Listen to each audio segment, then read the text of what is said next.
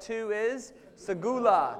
Step 3 is mikvah, which means go wash. Step 4 is ketubah. Step 5 is huppah. This is a huppah. This is called a talit. Let me hear you say talit. A huppah was made from a talit. They would take one of these and they would, see how it's got the 4 tassels there? They would tie it to the 4 stakes and it would make a canopy over the married couple. A talit was known as the presence of God. This is a scale model of the holy veil that separated the holy place from the most holy place. It's sort of like a Ferrari that way. How many of you guys would love to own a Ferrari? Right? How many of you guys have enough money to even think about that? You can't even own a Hyundai, all right? So how are you going to own a Ferrari, all right? So most of us would want to own a Ferrari, but since none of us have the money, what do most guys do? They buy a scale model, they put it on their mantle, and it does something for them that says, I can't own the real thing, but I can own a piece of something, all right? That's this. There was only one veil. And how many people ever saw it? One. But it was the presence of God. It held the presence of God back. And so what they did is they made scale models of it. This is an exact, I can't remember the ratio, but it's an exact scale model of it. And they would wear it all the time. And the idea is that you can't organize your life where God is here but not there. That in Hebrew, there is no word for spiritual. No such word. We say, in my spiritual walk, or we might even say, how's your spiritual walk? They would never ask that in a Hebrew culture. In a Hebrew culture, there isn't even a word for spiritual. Everything you are is spiritual. You can't have your spiritual life and your natural life. The best life is found in understanding that God is with you here, and He's also with you there. That God is with you when you're in church, but He's also right in the middle of how you talk to your wife. He's also right in the middle of how you treated the person who cut you off in traffic. He's also right in the middle of how you treat the waitress when they mess up your order. He's right in the middle of how you treat the person that disappointed you, the person who disagrees with you. That God is right in the middle of everything you're doing. So everything you do and everything you say, God is right in the middle of it. My grandmother used to ask me, Shane, would you do that if Jesus was watching? And the intimation is that there's ever a moment Jesus isn't watching. What the ancient Jews knew is that the best life is found in being God-aware all the time. That God is with you here, but He's also with you there. And they did this, they reminded themselves of this by wearing a small version of the holy veil. A later writer said it this way, don't you know that the most holy place lives in you? Don't you know that you are the temple of the living God? Don't you know the Spirit of God dwells in you? Well, if the Spirit of God dwells in me, what do I need to wrap? I need to wrap Him with something. And so they would use this to remind themselves that I'm actually a temple. That I am not just flesh and bone and sand and dirt and light and dark. I'm actually a holy place. This is the presence of God. Numbers chapter 15, verse 37. In Jesus' day, this was called the Torah. It was the way they lived. You ought to, if you don't know Leviticus, Numbers, Deuteronomy, you ought to go back and read it. Not to find out what God is like, but to find out how they lived. That's 2 different things. This is the way they lived, and it explains a lot in the Bible. I'm going to show you one of that right now. Numbers chapter 15, verse 37. And the Lord said to Moses, speak to the Israelites and say to them, throughout the generations to come, you are to make tassels and attach them to the corners of your garment with a blue cord running through each tassel. And you will have these tassels to look at so that you will not prostitute yourself by going after the lust of your own hearts and eyes. For I am the Lord your God who brought you out of Egypt to be your God. For I am the Lord your God. So he says, okay, what I want you to do is I want you to make tassels. I want you to make tassels. I want you to attach it to the corners of your garment. Now, there's some very important words there. The first word is the word garment. The word is talit. Can you say that with me with some gusto? Talit. All right? Talit is what we just talked about. It was the chuppah. It was the presence. It was this sort of thing, all right? That God is not just here, but He's also there. That you cannot organize your life where God is with you here, but He's not with you there. Second word I want you to learn is the word corners. The word is kanaf. Kanaf. Now I want you to say that with me with some go San Francisco Giants gusto. Okay, everybody go? Kanaf. Try that again. Kanaf. Now, so he says, what I want you to do is I want you to put tassels on the kanaf of your garment. Can everybody see that? I want you to attach tassels on the corner of your garment. Now, the word kanaf has 4 possible translations. First is corner. Second is border. Third is hem. You can see all that. But the 4th translation of it is the word wings. Here's why. When the priest would bless the people, he would do this. He would stand before the people and he would say, "The Lord bless you and keep you. The Lord make His face to shine upon you and be gracious to you. The Lord lift His countenance to you and give you peace." Do you see how the word kanaf started to mean wings? So here's what he said. I want you to take tassels and I want you to attach it to the kanaf of your garment. Now, I'm going to walk so everybody can see this. There's a tassel, all right? That tassel has a lot of symbolism in it. Every tassel had 5 knots in it, one for each book in the Torah: Genesis, Exodus, Leviticus, Numbers, Deuteronomy. 5 knots, one for each word in the Torah: Genesis, Exodus, Leviticus, Numbers, and Deuteronomy. So it's not just that you're wearing the presence of God, it's how you wear it. Are you wearing the presence of God in a way that is attached to the Word of God? So what they would do is they would look at the tassels. They would have these things as tactile reminders. And he says, I want you to look at them and remind yourself, my ways brought you from slavery to freedom. My ways brought you from darkness to light. My ways took you from Egypt to the promised land. My ways are the best ways for your life. So it wasn't just that you were wearing the presence of God. The question isn't who belongs to God and who doesn't. As soon as somebody frames it that way, I know they're missing the point. We are gods, they are not gods. No. Ezekiel 18:4 says every living soul belongs to God. Every living soul. The question isn't who is wearing the presence of God. The presence of God is everywhere. The question is who is wearing it with the tassels. Who is wearing it with the Word of God attached to it. So what they would do is they would wrap the tassel around their hand like this. They would tie it around their pinky like that. They'd wrap it across and then tie it around their pinky like that. And then they would wear the presence of God, and they would look at the tassels and remember the Word of God, the ways of God, the name of God, the grace of God. This is what brought us from slavery to freedom. This is what brought us from darkness to light. This is what took us from Egypt to the promised land. So that any time someone wanted to sin with their hands, they had to take a second and they had to unwrap God. They had to it was a physical deterrent. It was something they would do to keep them from sinning with their hands. Because it wasn't just, oops, I did this on accident. If I was going to sin with my hands, I had to stop, look, and physically decide I'm going to separate myself from God for this moment. It was to keep you from sinning and falling. So the 5 knots were for the Word of God. In between the 5 knots are 4 spaces. I'm going to walk where you can see it. The 4 spaces are the 4 letters in the holy name Yahweh. Yud, He, Vav, He.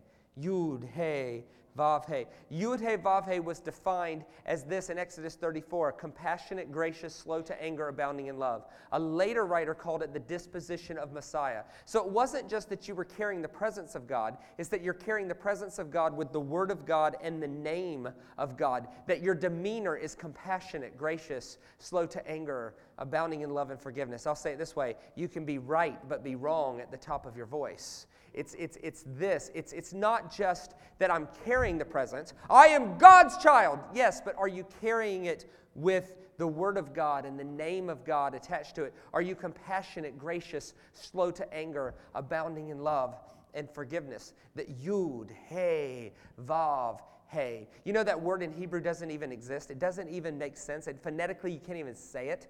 The rabbis had to come up with a way to pronounce it. So what they did is they took the vowels from Adonai, which means Lord. They put it between the YH and the VH, and it says Yahovah. Yahovah. Yud, He, Vav, He is not pronounceable. They didn't even know what to do with it. And so later they said, listen to it. Yud, He, Vav, Hey, and they said it was the sound of breathing. That is why a later writer said, for it is the name of God that holds all life together. Why? What is the first thing a baby has to do when it's born? It has to breathe. What's the last thing someone does before they die? They take their last breath. As long as you are breathing and saying God's name, God sustains your life. Isn't it interesting that if you had coffee tomorrow with an atheist, that he would be using the name of the one he doesn't believe in to sustain his own life? And God is nice enough to allow it. It is compassionate, gracious, slow to anger, abounding in love. It's not that God is here and not there. God is with you wherever you go. In the Lord's Prayer, Jesus said it this way, my Father who is in heaven. Horrible translation. I hate that translation of the Lord's Prayer. In the original language, in both Greek and Hebrew, in the Hebrew version of Matthew and in the Greek version of Matthew, it says this, my Father who's as close to me as the air that I breathe. I stop and become aware of you. That God is not in heaven somewhere. God is as close as your breath. And your breath is sometimes his picture to the rest of the world. If your neighbor, if the only picture of God your neighbor ever got was you, what would they think God is like? If the only picture of God your 7-year-old ever gets is you, what would they tell me God is like? That God is not in heaven. God is actually in you and he's in me. And our job is to bring heaven to every place we see hell on the earth. It is never to go to heaven one day. Heaven one day is a great byproduct of what our calling is to partner with God to establish the kingdom right here. So you have the Talit. You have the 5 knots. The knots were for the 5 books of the Torah, Genesis, Exodus, Leviticus, Numbers, Deuteronomy. It was for the 4 spaces between each knot, the holy name, Yahweh, Yud, He, Vav, He. Oh, there's more. Check this out. If you tie that properly, it takes exactly 613 loops to make a tassel. There is exactly 613 commands in the Torah. So it's not just that you're carrying the presence of God, you're carrying it with the Word of God and the name of God and the ways of God attached to you. Oh, check this out. There's even more. If you tie it properly, 8 strands comes off at the bottom. 8 in Hebrew numerology is the number of grace. It's the number of new beginnings. It's the number of covenant. On the 8th day, there's a new creation. It's this kind of thing. So it's not just that you're wearing the presence of God. It's you're wearing it with the Word of God and the name of God and the ways of God and the grace of God all attached to you. That every living soul carries the presence of God, but it's the ones that carry it with the Word of God, the name of God, the ways of God, and the grace of God that actually bring an impact to the world. May we live a life of our hands wrapped in the tassels. It's not here, but not there. It's everywhere you go. Now that you know that, that's in Numbers. See, you thought Numbers was boring. It's not that boring once you look at it. So that was in Numbers. Certain scriptures start to come to mind. Like, for instance, Jesus said this. He said, beware of the Pharisees because they wear their tassels too long. In other words, people in Jesus' day sometimes like to make a very big outward show of their religiosity. Jesus said, beware. Aren't you glad we outgrew that? Essentially, Jesus says, beware of people who make a big show of their spirituality. It's normally fake. I always love when someone says, I am the prayer warrior here. Okay. If you have to tell someone you're in charge, you're not in charge. Right? I am the head of this household. All right. You're the head, but she's the neck. She's turning you any way she wants. See, no. Jesus says, beware of the Pharisees because they wear their tassels too long. Remember, there's this one place where it says that there's this guy named David, and David killed a giant, and Saul got very jealous, and so Saul started chasing him around the country. And it says that David had to hide in these caves. And remember, it says that there was this one time that Saul happened to go into the cave David was hiding in, but Saul didn't know he was there. And Saul had to use the toilet, remember? And actually, the actual Hebrew is he went into the cave to cover his feet, which is disgusting. But nonetheless, I guess you'll get that later. It's like, Okay, so anyway, so he goes into the cave to use the bathroom, and it says that David snuck up behind him, and he cut off the corner of his garment. Right? Now, my Sunday school teacher told me that David was letting him know, I could have killed you, but I won't. My Sunday school teacher was great, but no, that's not the point at all. If Saul was the king of Israel, what would he have had attached to the corner of his garments? Tassels. So when David sneaks out behind him and he cuts off the corner of his garment, what would he have been cutting off of Saul's being? His tassels, which is what? The word of God, the name of God, the grace of God, the nature of God. In other words, it wasn't David's call to remove God's presence from Saul. He was just making a commentary on how Saul was living.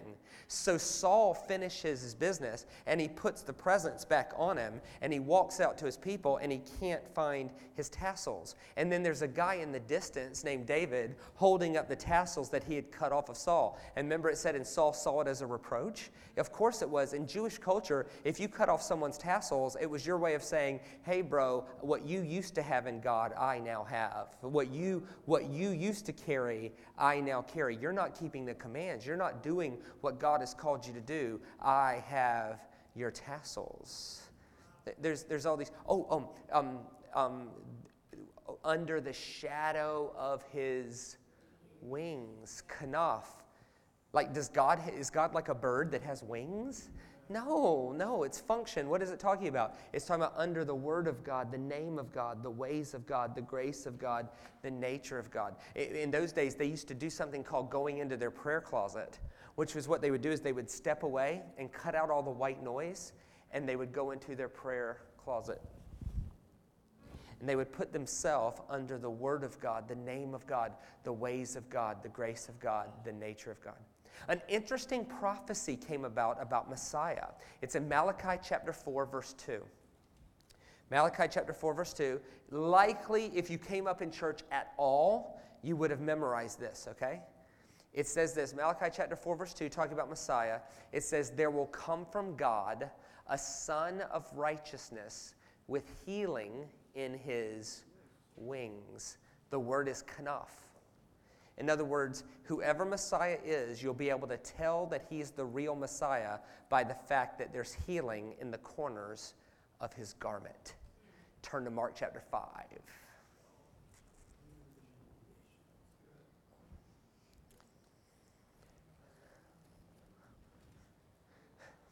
So what I do when I come on the midweeks like this is I try to set aside Bible teaching, because you're not in church on Friday night if you're not saved. Like, for goodness sake, the last thing I need to do is be an evangelist. All right, so let's teach a bit. I want to connect some dots. I want to change the way you look at the Bible. All right, Mark chapter 5, verse 21. If you give me a little bit of leeway, okay, because I don't have it right in front of me, but it says, there was a synagogue ruler named Jairus, and he came to Jesus asking him to come pray for his daughter was very sick. Is that about right? And Jesus agrees to do so. Okay, look this way, and keep your Bible right there, because I'm going to tell the story, because it's just more interesting to do that. So I'm going to tell the story, and then we're going to come back to it at the end, okay? But it's very important in Mark chapter 5 that we understand that the context is Jesus is going to pray for a little girl, okay? He's going to go pray for Jairus' daughter. And so that you get that, and I know you have it, I want you to say with some gusto, Jairus' daughter. Jairus' daughter. A little bit more gusto. So Mark chapter 5, Jesus is going to pray for because Jairus' daughter is very sick and someone needs to go minister to her. And so Jesus is going to pray for Jairus' daughter. It is inappropriate to remove the context of Jairus' daughter from the context of Mark chapter 5, because Mark chapter 5 is about Jesus going to pray for Jairus' daughter. So Jesus was on his way to pray for Jairus' daughter. And on the way there, something spectacular happens. And it's so spectacular that we lose sight of the fact that he's going somewhere else. One of the greatest miracles Jesus ever did was an interruption to his schedule, which there's so much in that. Like, if you are so established in what you want to accomplish that God cannot change your schedule, then you will miss some of the greatest things God will ever do. All right? So Jesus is on his way to, right? Because Jairus' daughter is very sick. She needs to be prayed for. So Jesus is on his way to,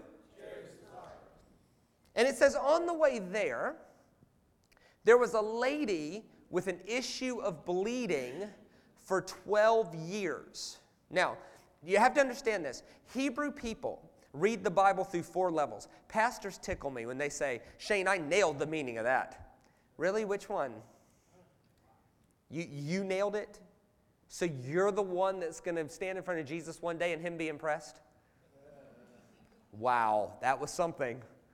Wish I'd have thought of that. Come on. Even rabbis who'd memorized the scriptures in the original language say that the Bible was written in 4 levels and every scripture has possibly 70 different meanings. It's like a 70-faceted diamond, and it depends on how you turn it as to how light goes through it. All right? So the first level of meaning is called Peshat. P-A-S-H-A-T, Peshat. It just means plain, what is obviously going on. The second level of meaning is called Remez. Remez means hint or allusion. Hint or allusion. The author's hinting at something that's not obvious. Okay? All right? The third level is Drosh. Drosh is life application. Never ever study your word without asking yourself, what does this mean for me now? Okay? Fourth level is called Sod, S-O-D. S-O-D, which means mystery. That there's always a dimension of Scripture because you're a human being that you cannot see. The Holy Spirit has to reveal it to you. Okay? Now, so let's do a Peshat together. This is not me preaching. This is me teaching the Word, okay? I wouldn't do this if I was on a stage in front of 1,000 people, but this is a Bible study night, so we could do it this way. Somebody tell me what is obviously going on. First, I'll lead you with questions. Who is Jesus going to pray for? And on the way there, what happens? There's this lady with an issue of blood, all right? Now start asking questions about this. How long has she been bleeding? Really? Somebody counted? What if it was 11 years and 10 months? Who counted that? How long did she hold it as a secret? So when a Jewish person was reading this, they would know that the 12 years is a remez. It's pointing you to something else. No one knew how long she was bleeding. 12 years? Really? So I want you to think about this, okay? So what's a Peshat? The plain thing is Jesus is on his way to pray for Jairus, his daughter. This lady with an issue of blood on the way there reaches out and touches the hem of his garment. Okay? Now, to understand, I'm going to come back to 12 in just a second. This is a Peshat to them. In Jewish culture in the first century, there's only 2 types of people. People who are clean and people who are unclean. The words were tameh, unclean, tehor, clean. Okay? So everyone's either tameh or tehor. We in the West define sin very poorly. We define sin as the bad things that we do. So if you do something bad, you're sinful. Okay? Now, is that true? Well, sin is bad things, but it's bigger than that. Sin is anything that's not perfect. Leviticus says that if you have dandruff, you're sinning. So check your neighbor real quick and see if they're living in sin. Just check their shoulders. See if they're doing okay. Yeah. So if you have dandruff, if you have any skin rash, you're sinning. So could you let us know right now if you have a skin rash, please? No, I'm just kidding. So Tameh was very contagious. So if he has dandruff and I touch him, I am now unclean. And so it was very, very, very contagious. You couldn't touch an unclean thing. And so you couldn't do that. I'll give you in Leviticus chapter 12. It says it is unclean for a woman to have a period. So if you're here tonight and you're on your period, could you just raise your hand and let us know so that we know not to touch you? But then they made it even worse than that. They said you couldn't. This was man-made stuff, okay? But they said you couldn't even touch furniture where a woman who was on her period had sat in the last 3 days. So if you're not willing to raise your hand, would you at least leave a sign in your seat so that we know not to touch it? This is how they lived back then. It was a rule that you could not touch furniture where a married couple had been intimate in the last 3 days. What'd you do, put a sign up? I was preaching this in a pastor's house one time, and he made everybody get off the sofa. Yeah, he was 70 years old. He's my hero. Yeah. So Tameh was very contagious. If you touch somebody, they found a way to make a lot of money on religious guilt. Aren't you glad we outgrew that? And so what they would do is they made everything Tameh, and then to be Tahor, you'd have to bring an offering. And if you didn't have an offering, you could conveniently buy one from them. So, back to Mark chapter 5. This lady with an issue of bleeding, what would she be considered? Unclean.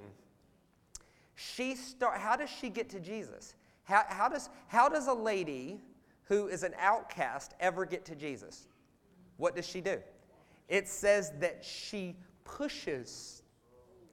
In a Jewish world, if you're considered unclean, the best way to make a path is to put your arms out and start moving forward aggressively. Everybody she touched would have now been unclean. That's a pashat. Here's some remezes. 12 years. When a Jewish person read the number 12, what did he think of? Israel, 12 tribes. So on the surface, there's this lady who is bleeding. But underneath the surface, there is this message from the author that says, just like this lady's been bleeding, Israel, you've been bleeding. You've been leaking life. You've been unclean. And something is here. Messiah is here to save you from your life leak. So in one sense, there's this lady who's bleeding. But in another sense, this isn't just about one lady at one moment at one time. It's about all of us, and when we get unclean and something is destroying our lives, it's about Jesus' willingness to heal us if we'll just reach out to him. So she pushes her way through the crowd, and it says she grabs the corner of his garment. Hang on, Jesus is a Jew. What would have been attached to the corner of his garment? Tassels. What scripture comes to mind when I tell you that? Malachi chapter 4, verse 2. There will come from God a son of righteousness with healing in his wings. Kanaf. They would have memorized every scripture about Messiah, every one of them. And she says, I know this is the one. I know he's the one that's from God, and I'm going to prove it right now. If he's the one that's from God, all I need is to grab the corner of his garment. And when I grab the corner of his garment, there will be healing in his wings for me. And so it says that she immediately, her issue of blood dries up. But Jesus doesn't even address it, does he? He actually does something very out of character, doesn't he? He says, who touched me? Who touched me? Power has left from me. Does that sound like Jesus? No, that sounds like Obi-Wan Kenobi. Luke, who touched me? The Force has left me. What is that? Jesus never does that, before or since. Jesus is more humble and quiet. He's more like, hey, let's not tell anybody about this.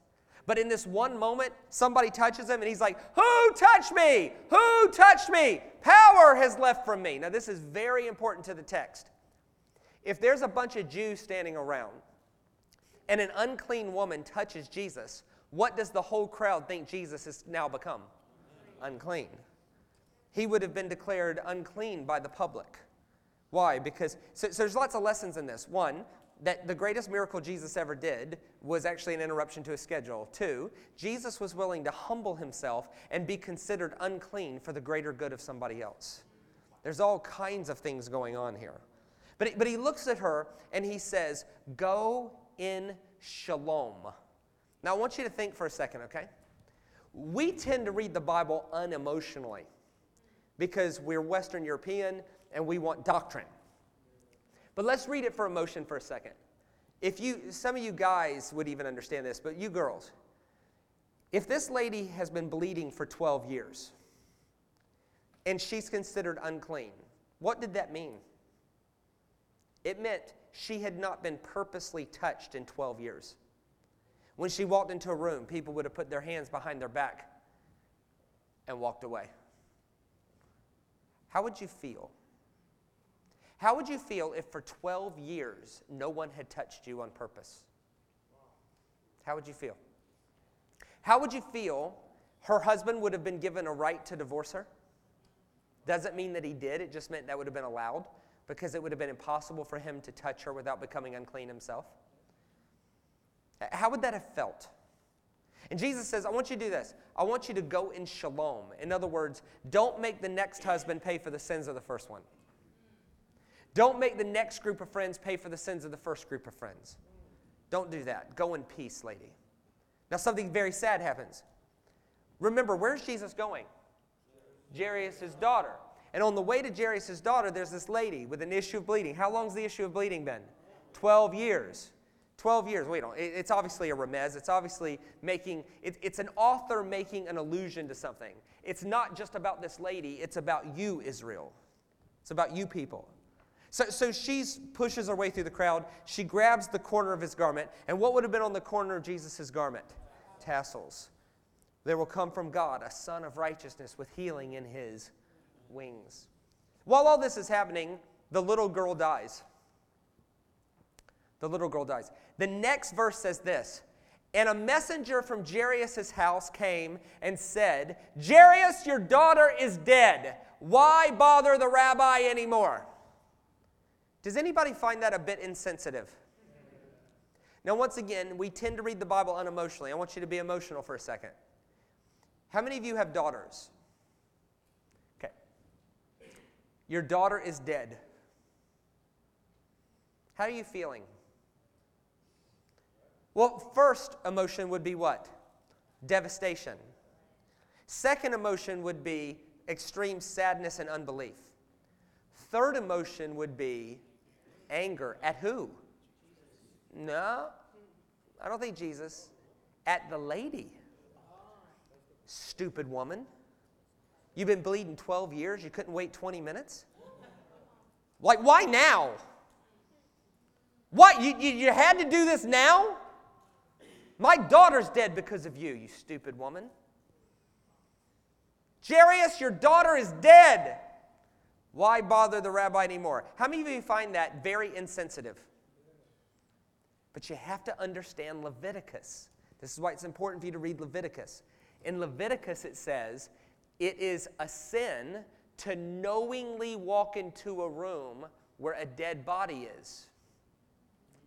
So the fact that she's dead means that Jesus would be sinning if he walks in there. Now, is it very important that Jesus remains sinless? Yes. So Jesus would have been sinning if he walks in the room knowing the dead body's in there. Unless, Leviticus says that it is a sin to knowingly walk into a room where a dead body is, unless you're already considered unclean by the general public. Who touched me? Who touched me? Power has left from me. I need all of you to look at this lady with an issue of bleeding. She just touched me. I need all of you to see this. All of you bear witness to this. This lady just touched me. So what did the crowd think he was? So when the girl died, now they'll let him in the room. If what Jairus thought was the sabotaging of his daughter's healing was actually what enabled it. Without the lady making Jesus unclean in the sight of the people, they wouldn't have even let him in the room. Sometimes you think there's an obstacle that's ruining your life, but you find out that it's the greatest opportunity you've ever had. Oh, I lost my job. Oh, great, I can go start my own business. I think my life's over, but it's not. It's not. Oh, my wife left me. This is horrible. What? She was awful. Move on. This is the greatest day of your life if you'll let it be. Sometimes what you think is awful is actually the very thing that's bringing you wholeness. It's the very thing that's bringing you peace, shalom. So Jesus is on his way where? To pray for Jairus' daughter. Lady with an issue of bleeding. She's been bleeding. How long does the author say? 12 years. Well, who knew that, right? So it has to be about something else. It's not just about this lady. It's about me and you and all of Israel who have been leaking life. It's about God's willingness to save us, not to go to heaven one day, but to save us from our life leak now if we'll just reach out to him. On the way there, this girl dies. They'll never let him in the room. They would never let a rabbi in the room. And guess what? Whose house was this? Jairus is. Who's Jairus? A synagogue ruler. If anybody has to keep the rules, it's him. So Jairus, of all people, had to be pious enough to do this. Jesus sets them at ease. If you read this later, you'll see this. Jesus says, oh, she's not dead. She's just asleep. Wink, wink. Wink, wink. It says, but they all laughed at him. So Jesus goes in after the girl. See, this story is about sometimes you'll come to Jesus because you're seeking him. Other times you'll come to Jesus because he's seeking you. Even after you're dead, he's coming. Even when you think you couldn't get any lower, he's still there. When you think he quit looking, there you look up and there he is. This is Jesus seeking a dead girl. So he walks into the room. And it says the only people there was a couple disciples and the girl's father and mother. Now, before we look at the passage, I want us to review, okay? All right, what is this big garment called? Together with some gusto. Do you know? Come on. Talit. The word is talit. All right, ready? I knew we needed to do this, all right? So what's the big garment called? Talit. Say it with some gusto. Talit. Say it one more time with some gusto. The big garment's called a talit. And it means what? The presence of God. You did not have to tell a Jew that the talit represented the presence of God. It was inherent in the meaning. So Jesus goes in. If you look around verse 40, Mark chapter 5, verse 40. And it says this, it says, Jesus told him that she's not dead, she's just asleep. It says, but they all laughed at him. And so he put all of them out except for a couple disciples and the girl's father and mother. And he walked into the room where the dead girl was, and he took her by the hand. Hang on. Is it a sin to walk into the room where a dead body is? Yeah. Would it therefore be a sin to touch something dead? Yes. So if this girl doesn't breathe, do we have a problem? Yeah. But hang on a second. If Jesus was following their customs, what would have been wrapped around his hands? So when he took her by the hand, what did he do? He takes her by the hand.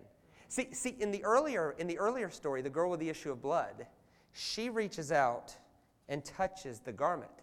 The dead girl can't do anything for herself, so Jesus brings it to her.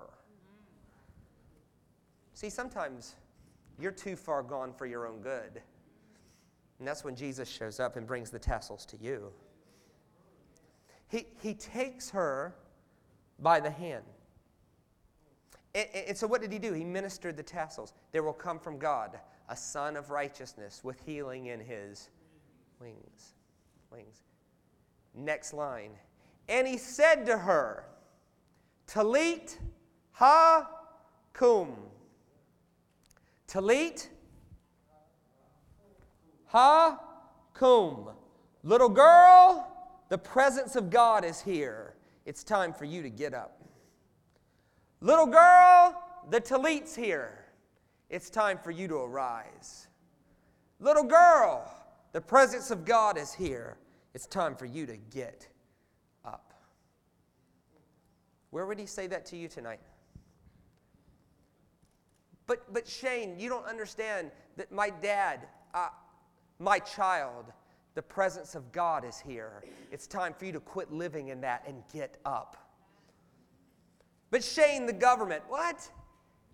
If you're here and you're over the age of 55, could you please testify with me that it doesn't matter who's in the White House, the quality of your life comes down to the decisions you make. Democrat, Republican, they've all been in there and your life is still the same because of the decisions you make. It is not up to someone else to change your life. It is up to you to change your life. It's time for you to get up. But Shane, the schools I went to were overcrowded. What? My child, the presence of God is on your life. It is time for you to get up. See, it is irresponsible to teach the tassels as a presumption upon the grace of God to fix stupidity. If you need healing, I want to pray for you to be healed. But I would much rather you quit smoking today than need healing for lung cancer later. If you need healing for lung cancer, I don't care if you smoke 10 packs a day. It doesn't matter to me. I will pray for you, and I will believe God to heal you. But I would much rather you quit smoking. I would much rather you live on a budget and work hard and get out of debt and work a plan than to need a financial miracle every week of your life. The tassels is not a presumption upon God to fix stupid. The tassels is when God comes in when there's nothing more we can do. The tassels is when you've done all you can do and there's nothing you can do but reach out to God. That's what this is about.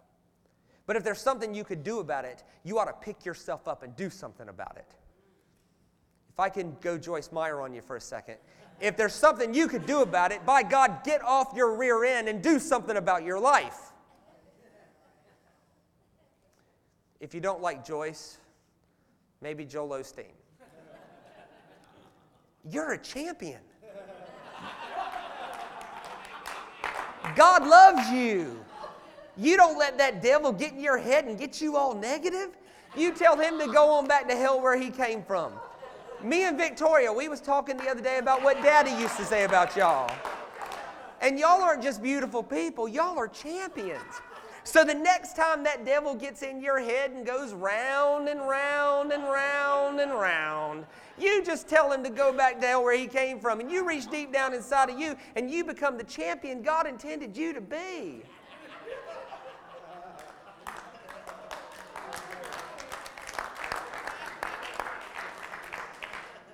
Whichever one works for you.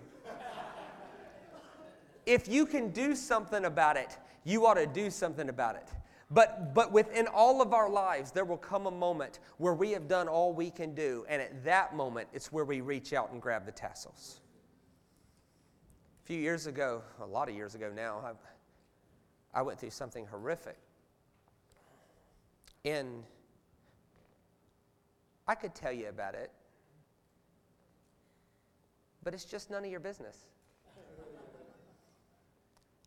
I was so stressed, though, that I remember the day, I couldn't even decide which shirt to put on. And trust me, I am much better looking with a shirt on. And I was standing in my closet, and here I am, a licensed professional counselor. And I couldn't, and I remember standing in my closet saying, "Come on, man, pull it together, pick a shirt." And you know how if you hang a shirt on a hanger, you pull it, and the hanger will sweep out? Well, it just so happened, I have 40 shirts, I don't know. It just so happened that the shirt I pulled had this folded like this. You know where you would normally hang your pants? It was double folded like this across the pants rack. So when I pulled the shirt, this came flying out. And so there I am in my closet, and staring at me in the face was a face full of tassels. And I can tell you I had done everything I could do in that situation, and there was nothing left for me to do. And it was almost like God was saying, I am God, you are not. It is now your time to reach out and grab the tassels. Amen. And so I did. And so my question to you is, where do you need to grab the tassels? Or maybe a better question would be, if Jesus is in you, then there's healing in your wings. Where do you need to minister the tassels to somebody else? The Word of God, the name of God, the ways of God, the grace of God, the nature of God. May we be ministers of the tassels. Let me finish the passage with you. Look back at Mark chapter 5. And he said to her, Talit hakum. Little girl, the Talit's here. It's time for you to get up. And she arose. And Jesus gave them instructions not to tell anybody. And how old was the girl? 12. So you mean the lady with the issue of bleeding has bled for the exact same number of years that this girl has lived. I wonder if they were related. Maybe the little girl was the cause of it. Who knows? It's all conjecture. But what I do know is that in both cases, it's not just about a lady bleeding, and it's not just about a little girl dying. It's about something far bigger. It's about me and you and every place that we're leaking life and God's willingness to minister the tassels of his presence to us. So, Victory Outreach. May you not just be people who come in here and seek the presence of God. May you not just get fat on the word, although I love it. I'm a word junkie. I love the word of God. I love the word of God. But if what we're doing in here does not lead us to ministering the tassels out there, what are we doing? I bless you to be people who know that God is with you here and he's also with you there. And your hand can be wrapped in the tassels as well. And here's what I'm going to do. I'm going to close this out. And here's what I'm going to do. As I close this out, I'm going to leave this up here. Now, I need this for the next place I'm going, okay? So I expect to see it at the end. But I'm going to leave that there. And here's why. If you're here, maybe you're like me and you find a lot of ministry in tactile reminders. Now, those are just my tassels. They have no implicit power. But maybe being able to look at what Jesus would have worn and maybe have your moment with God, maybe that'll help you. I know it helped me. And so I'm going to leave that up there because when we close out tonight, if you have something you need to give to God and you can honestly say, I've done everything I can do and I'm at the end of my rope, I need God to minister to me. Maybe you can have your moment with the tassels. Maybe you can have your moment where you reach out and you surrender it all to him. Maybe you're the one reaching out to him, but maybe you're already dead and he's reaching out to you. Either way, I invite you to have your moment with the presence of God and then to live every day as the presence of God to somebody else. Grace and peace be to you. God bless.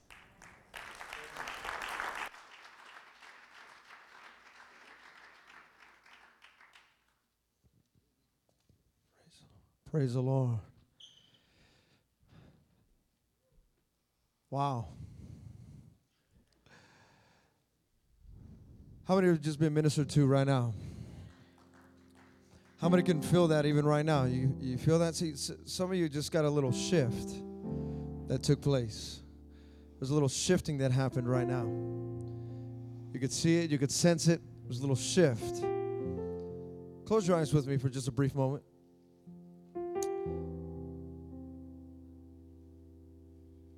Father, you're as close to us as the air that we breathe.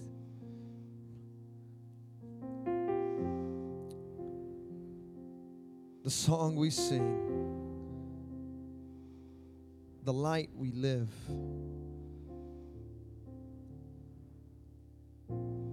Lord, our being is in you. Father, if there's anything that we have done that has missed the mark, Lord, we want to grab a hold of you. And Lord, I also pray for strength for those men and women that they know they've been called to reach out and stretch out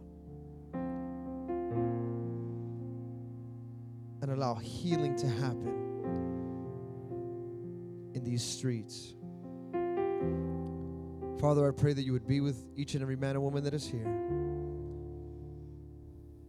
May strength and peace, Lord, and if there's anybody that has been feeling, like we heard earlier, any sort of depression, Lord, I pray joy once again back into our lives. Father, have your way. In Jesus' name, amen. We're going to dismiss right now, but I really feel that when Brother Shane was ministering and talking about stretching out, reaching out. And of course, I mean, it's in our name, who we are. It's in our DNA, if you will, within Victory Outreach to reach out. Our victory is in our outreach. If we're not reaching out, we're not Victory Outreach. This is not perfect outreach. This is not got it all together outreach. But I want to tell you this. I know many of you are feeling, well, I don't have it all together. I don't have enough money. I don't have. Listen, you need to know this. God has anointed you. He's called you. He's separated you.